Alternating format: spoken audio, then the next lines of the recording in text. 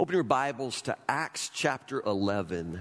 Acts chapter 11 tonight. Just want to take a few minutes and look at this really important sort of a turning point in the book of Acts. As I've pointed out, here in the middle of the book of Acts, there are several moments where it's almost like everything sort of is threatened. The church itself seems to have threats, and typically these threats come from the inside, not the outside. The whole world is turned against them. There's persecution now already, but the persecution only manages to strengthen the church. It only makes the church stronger. It only advances the gospel.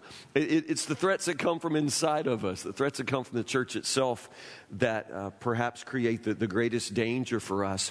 And Acts chapter 11 is sort of a recap of what's already happened in Acts chapter 10. This may be one of the most important moments for the church. A real important curve is taken here toward world missions. It involves Peter and his engagement with a Gentile man named Cornelius. So we'll just start right here. Chapter 11 is when the other Jews have found out what Peter has done, and they're not exactly altogether pleased. So they sort of call him under the rug to question him about his actions, and he tells the story, and that's where we'll pick up here in Acts chapter 11. How hard is it for you to change your mind? I know some of you, I could answer it for you. How hard is it? Do we mean to be so stubborn? Do we mean to have our minds made up to such a point where just nothing will move us? Does anybody ever set out just to be stubborn as a mule? Maybe some people, that's their goal in life. Others of us, we just sort of, we get settled. We begin to think one certain way, and we think that way for so long that we just almost forget that there are other ways to think or other ways to see the world. And you're going to notice here that one of the very critical moments that has to happen in the life of the church is to get these old Jewish men to learn to see things the way God sees things. They have to change their minds, and it is no small feat to get people to change their minds. Acts chapter 11, let's start in verse 1. Soon the news reached the apostles and other believers in Judea that the Gentiles had received the word of God. But when Peter arrived back in Jerusalem, the Jewish believers criticized him. "You entered the home of Gentiles and even ate with them," they said. And Peter told him exactly what happened. "I was in the town of Joppa," he said, "and while I was praying," I went into a trance and saw a vision. Something like a large sheet was let down by its four corners from the sky, and it came right down to me. But when I looked inside the sheet, I saw all sorts of tame and wild animals, reptiles and birds. And I heard a voice say, 'Get up, Peter, kill and eat.' 'No, Lord,' I replied. 'I've never eaten anything that our Jewish laws have declared impure or unclean.' But the voice from heaven spoke again. 'Do not call something unclean if God's made it clean.' This happened 3 times before the sheet and all it contained was pulled back up to heaven. Just then 3 men who had been sent from Caesarea arrived at the house where we were staying. The Holy Spirit told me to go with them and not to worry that they were Gentiles. These 6 brothers here accompanied me, and we soon entered the home of the man who had sent for us.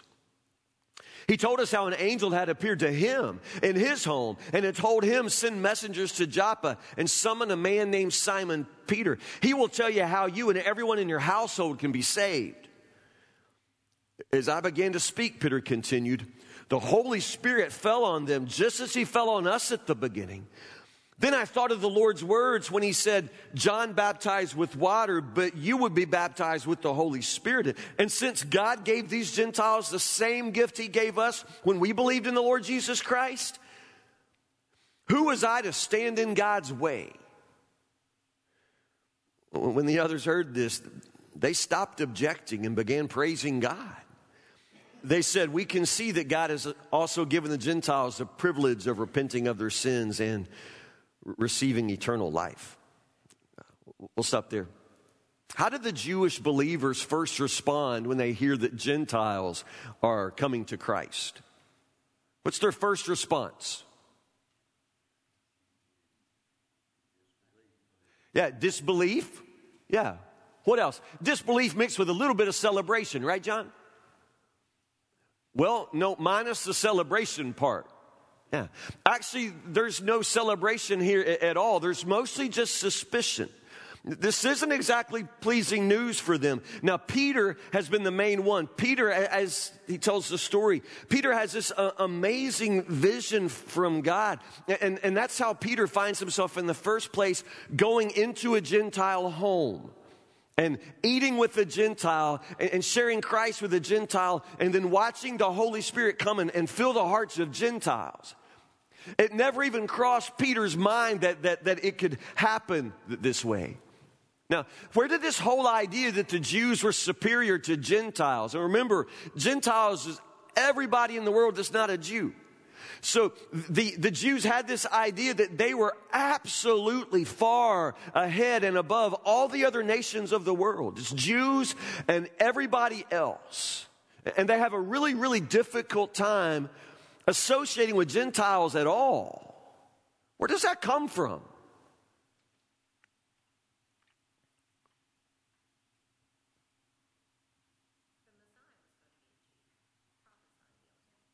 Well, yeah, of course, the Jews were God's chosen people. And through the Jews, God intended to work out all of his purposes for salvation. He chose the Jewish people, the nation of Israel, so that through the nation of Israel, he could do what? Bless the world, save the world. God's plan was always a universal plan. He was going to save the world. He told that Abraham that through him that the nations would be blessed. Understand, God's plan was always bigger than the nation of Israel, but somewhere along the way it was very difficult for the nation of Israel to have the same sort of big vision that God had. Their vision became small. Now, of course, some of their mindset is sort of established through the Old Testament, through the holiness code, we call it. It's the idea that if you're the chosen people of God, and if God is going to dwell with you, if God is going to dwell with us, then we can't just be like normal. We have to respond to God's holiness. We have to be set apart in the world so that people will identify us as God's people. And so there were markers laid out in the Old Testament that would set them aside, that would mark the Jewish people as belonging to God. And those markers became multiplied. First, and obviously circumcision for Jewish men marked them as belonging to the covenant. But then all kinds of dietary laws, and then laws that govern the kinds of clothes you would wear, and laws that would govern the way you would build your house. The laws became added to laws. But before long, you get into this era with Peter and the other Jews here in the book of Acts. And this is how they see the world. They see the world through Jewish eyes. They see the world through that basic perspective that they are God's chosen and everyone else is different. Everyone else is sort of set apart. So in a Jewish mind, could a Gentile be right with God? Could a Gentile somehow come into God's family? Yes. Always. They could, but how would they do that? But by becoming like them, by becoming a Jew. You could join God's people, but you would have to become a Jew. You would have to adopt all of their laws, all of their identifying markers. You just simply had to completely identify with them, become a Jew. So, now, the Messiah has come. Jesus is the Jewish Messiah. Now, Jesus, in his teaching, Jesus was always pointing these disciples toward the basic fact that God is interested in the heart. That it's what comes from the inside that defiles a person and not what comes from the outside. Jesus made it perfectly clear that there was one royal law. You should love the Lord your God and your neighbor as yourself. Jesus was trying to help them understand the difference between the laws that the Pharisees had added on and what really pertains to the righteousness that comes from Christ, that comes from the Lord. So now you have these Jews who are believers, Jews who have put their faith in Jesus, the Messiah. And so they're preaching the gospel primarily to each other, primarily to other Jews. And they begin to see Gentiles respond. So in a Jewish Christian's mind, how would a Gentile become a Christian? They could become Christians, make no mistake, that they didn't think that Gentiles couldn't also come to faith in Jesus the Messiah. They just expected what? In order to become a Christian, you become a Jew first.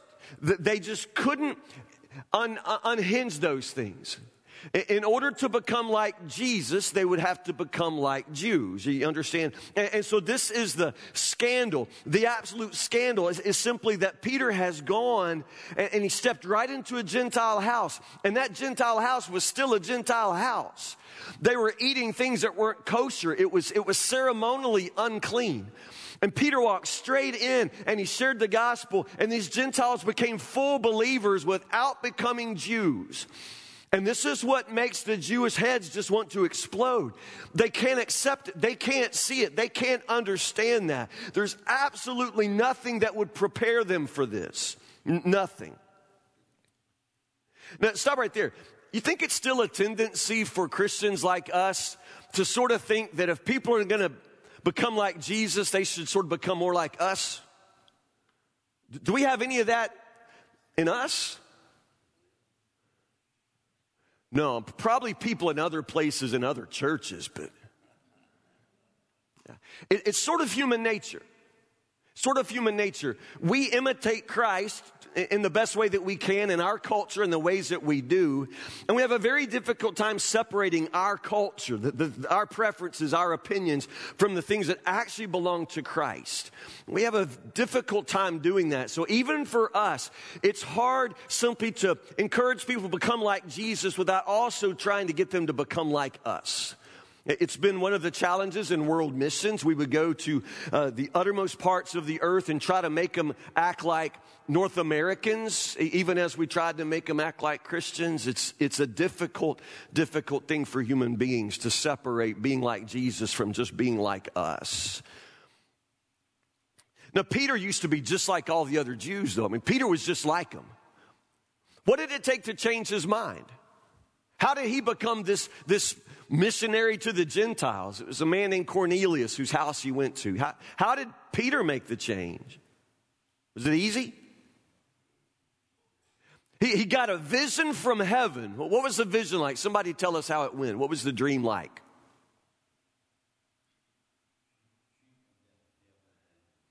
Yeah, like a big sheet, maybe a big tablecloth. According to the story, Peter was waiting on lunch and he was really hungry. And he sort of went into this vision where this tablecloth comes down from heaven and it's filled with all kinds of animals. Now, the Jews ate animals. They were pretty good carnivores. It's just that there were animals that were considered clean, animals you could eat, and a whole lot of animals that you're never supposed to eat. You understand?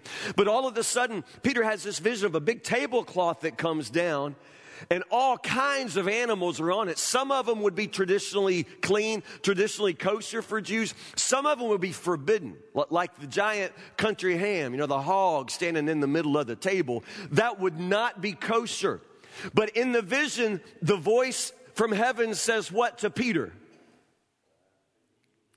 Kill and eat. Yeah, eat. What does Peter say? I have never. Yeah. I don't do that. I don't eat that. I don't eat that. I have never broken the laws of the Old Testament. I've never broken those laws. I don't do that. A voice coming from heaven now, and he's arguing with God. I don't do that. The command is clear, kill and eat, but he says, no, I've never. I don't. That's not what I do. How many times does it take? 3 times. Yeah, 3 times. How many times would it take for you? I mean, for God to change your mind about something you've always thought, that this is right, and now God is trying to change your mind. How many times would he have to drop a hog out of heaven on you? I mean, how many times? For Peter, it's 3 times. 3 times. And then according to the story, he's trying to figure out what it means. And then how does he figure out what it means? What's the answer? Finally, what is it that helps Peter understand what this dream is about?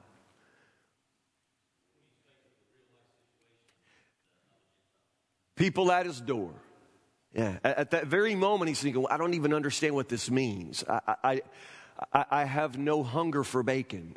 There's no craving. And he's trying to figure out what in the world this means. Is this about food? What is God telling me? And then the answer is people at his door. It's interesting. It's a matrix kind of thing. It's like a dream within a dream. And you find out that in Peter's dream at the same time, God was speaking to Cornelius.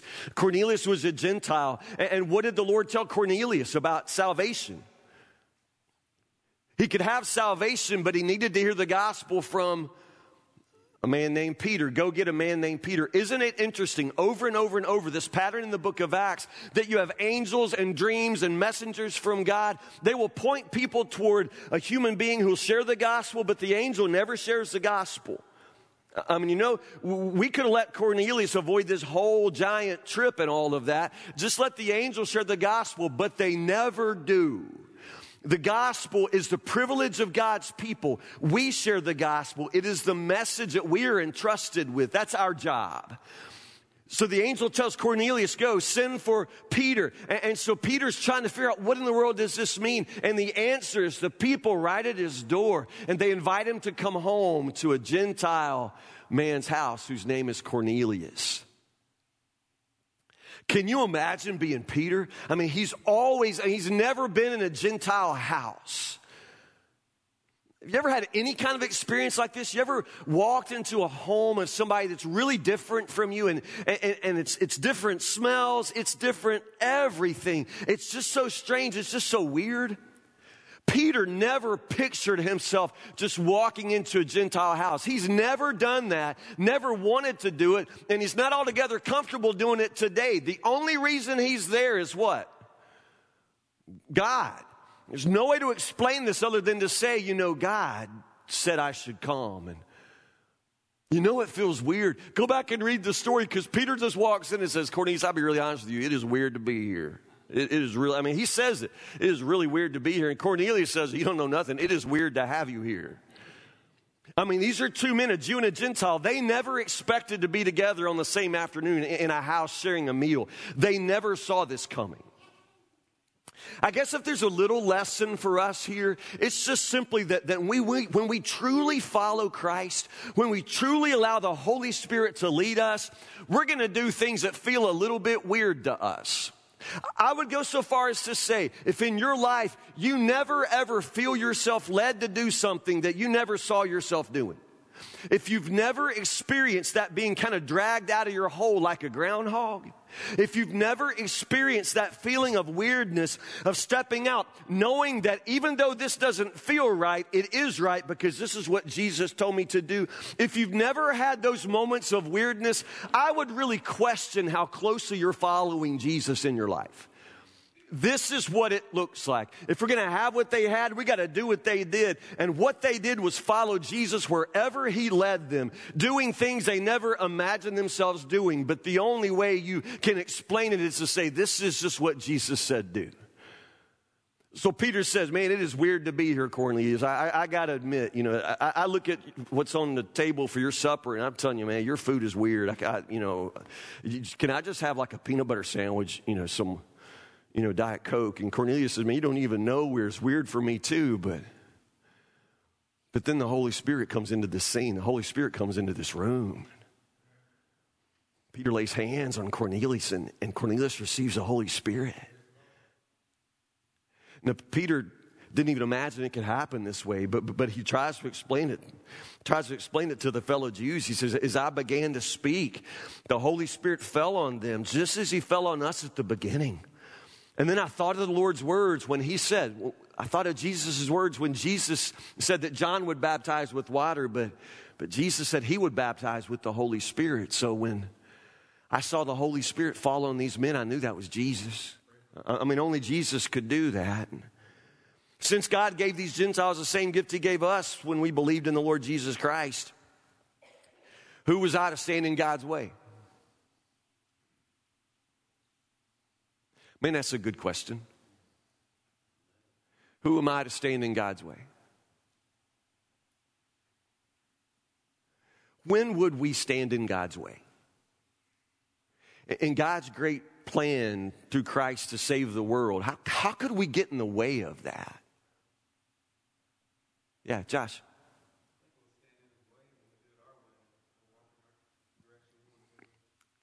Yeah, if we insist on doing it our way, walking in the direction that we want to go. This is the longest story in the book of Acts. It goes on for chapter after chapter, which means this is incredibly important here.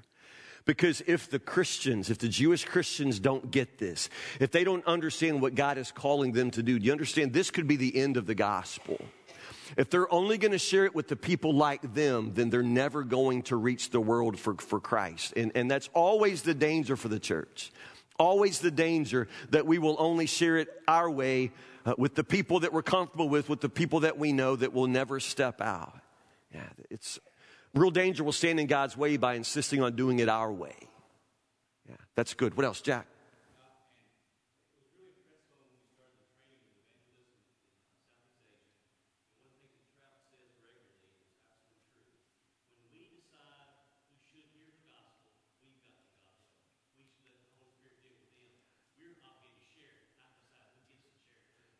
Yeah, sometimes we like to think that we get to decide who hears the gospel. And that's not a privilege that we have. I've heard John Trout say, everybody deserves to hear the gospel from your mouth. That everybody deserves to hear the gospel from your mouth. When you don't tell it, you're deciding that they don't hear it. And that's not your place. You don't get to decide that people don't hear the gospel, but when you don't tell it, then you've made the choice for them. You understand? Everybody deserves to hear it. Now, they deserve to say yes and they deserve to say no. You don't get to decide for them whether or not they respond, but you do get to decide whether or not they hear it. So one of the ways we stand in God's way is by not telling them. We don't tell people about Jesus, and therefore they don't get to hear. And we've made that choice, not them. That's really important and beautiful, Jack. That's John Trout. What else? How do we stand in God's way? By not going when we're called. Yeah, we sort of get deceived in the scriptures because guys like Peter, even though they're hard-headed, man, they still are obedient. Once he gets it, once the answer to his prayer, the people at his door, he's gone. It's hard, it stretches him, it's weird, he's uncomfortable, but he goes. Yeah, so many times, you guys, it doesn't matter how many times God conks us over the head, we are stubborn and we don't move. We stand in God's way when we don't move, when we don't obey Him, when we don't go. What else? I guess real simply, when we don't love people. I mean, something's having to happen inside of Peter's heart, man. He doesn't love people like Cornelius. He can say he does, and it's really easy to say you love people that you never have to really get close to. You understand? But loving involves accepting, too. It involves being willing to go to Cornelius' house and sit down and eat a meal and experience all of the weirdness of that for the sake of Christ. Honestly, we just don't love people. If we loved them, we'd go. If we loved them, we'd accept them. If we loved them, we'd tell them. But because we don't love them, and because we don't tell them, and because we don't accept them, we end up standing in God's way. Peter says, I saw the gift of the Holy Spirit given to them in the same way it was given to us. And so I had to ask, who am I to stand in God's way? This is the moment when Peter and the Jewish church steps out of God's way and opens the door for the gospel to go to the nations. I have a feeling that we're waiting for a similar moment here at Woodburn Baptist Church. We need to step out of God's way and let the gospel move. Any final thoughts? Anything at all?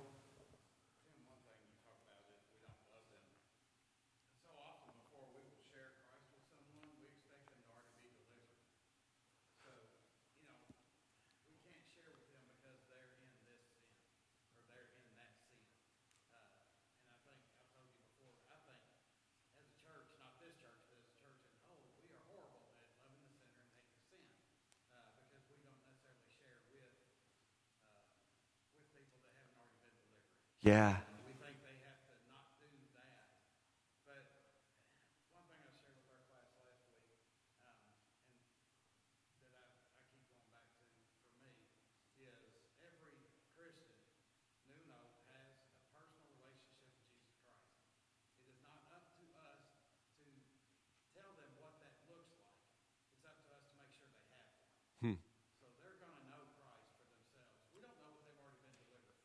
right? You know, you may say, I can't share Christ with you, you drink.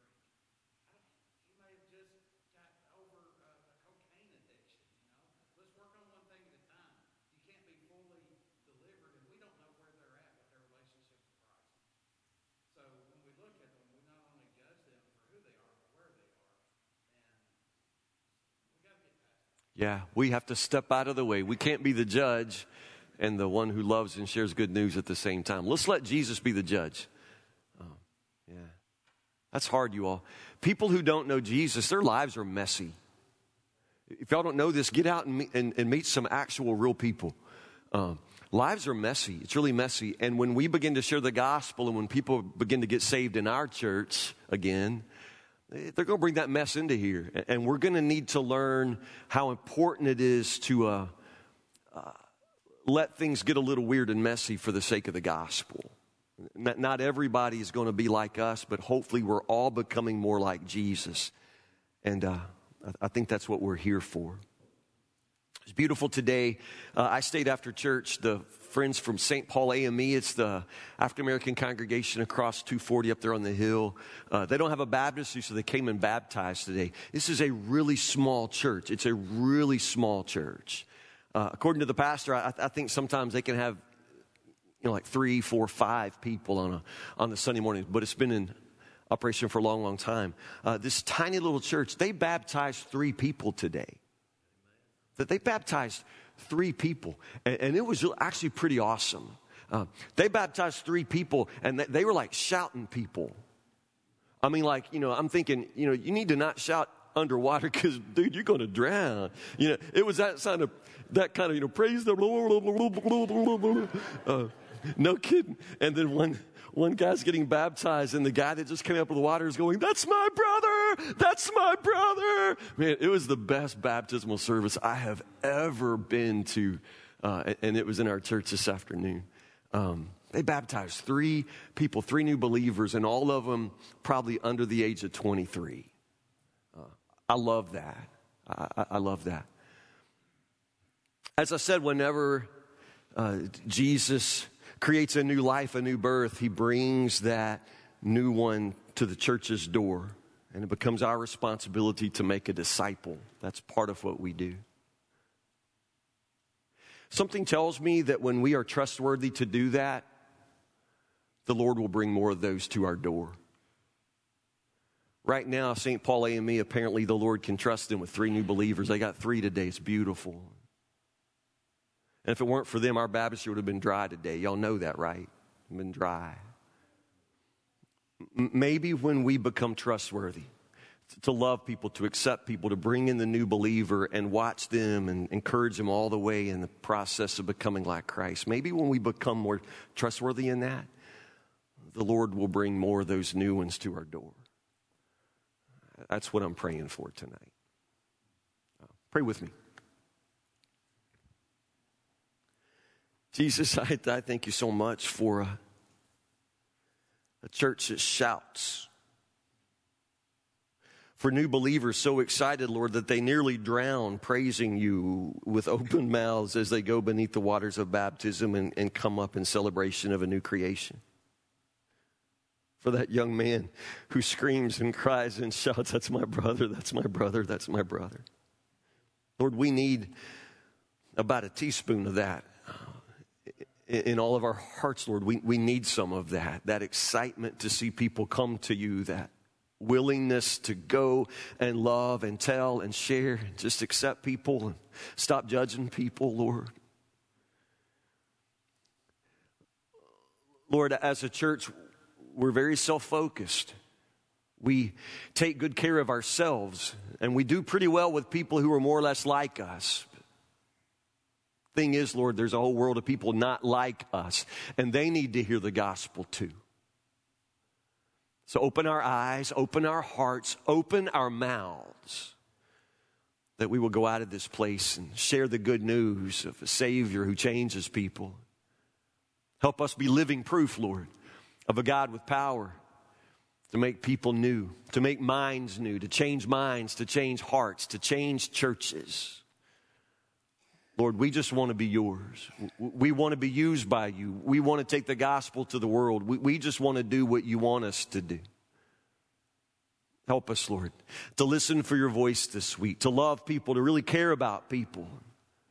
Pray that you would loosen our tongues, Lord, to share the gospel. And pray, Lord, that whatever it is that you ask us to do, we would be instantly obedient. Instantly obedient this week. We pray these things in the name of Jesus, but for the sake of the world.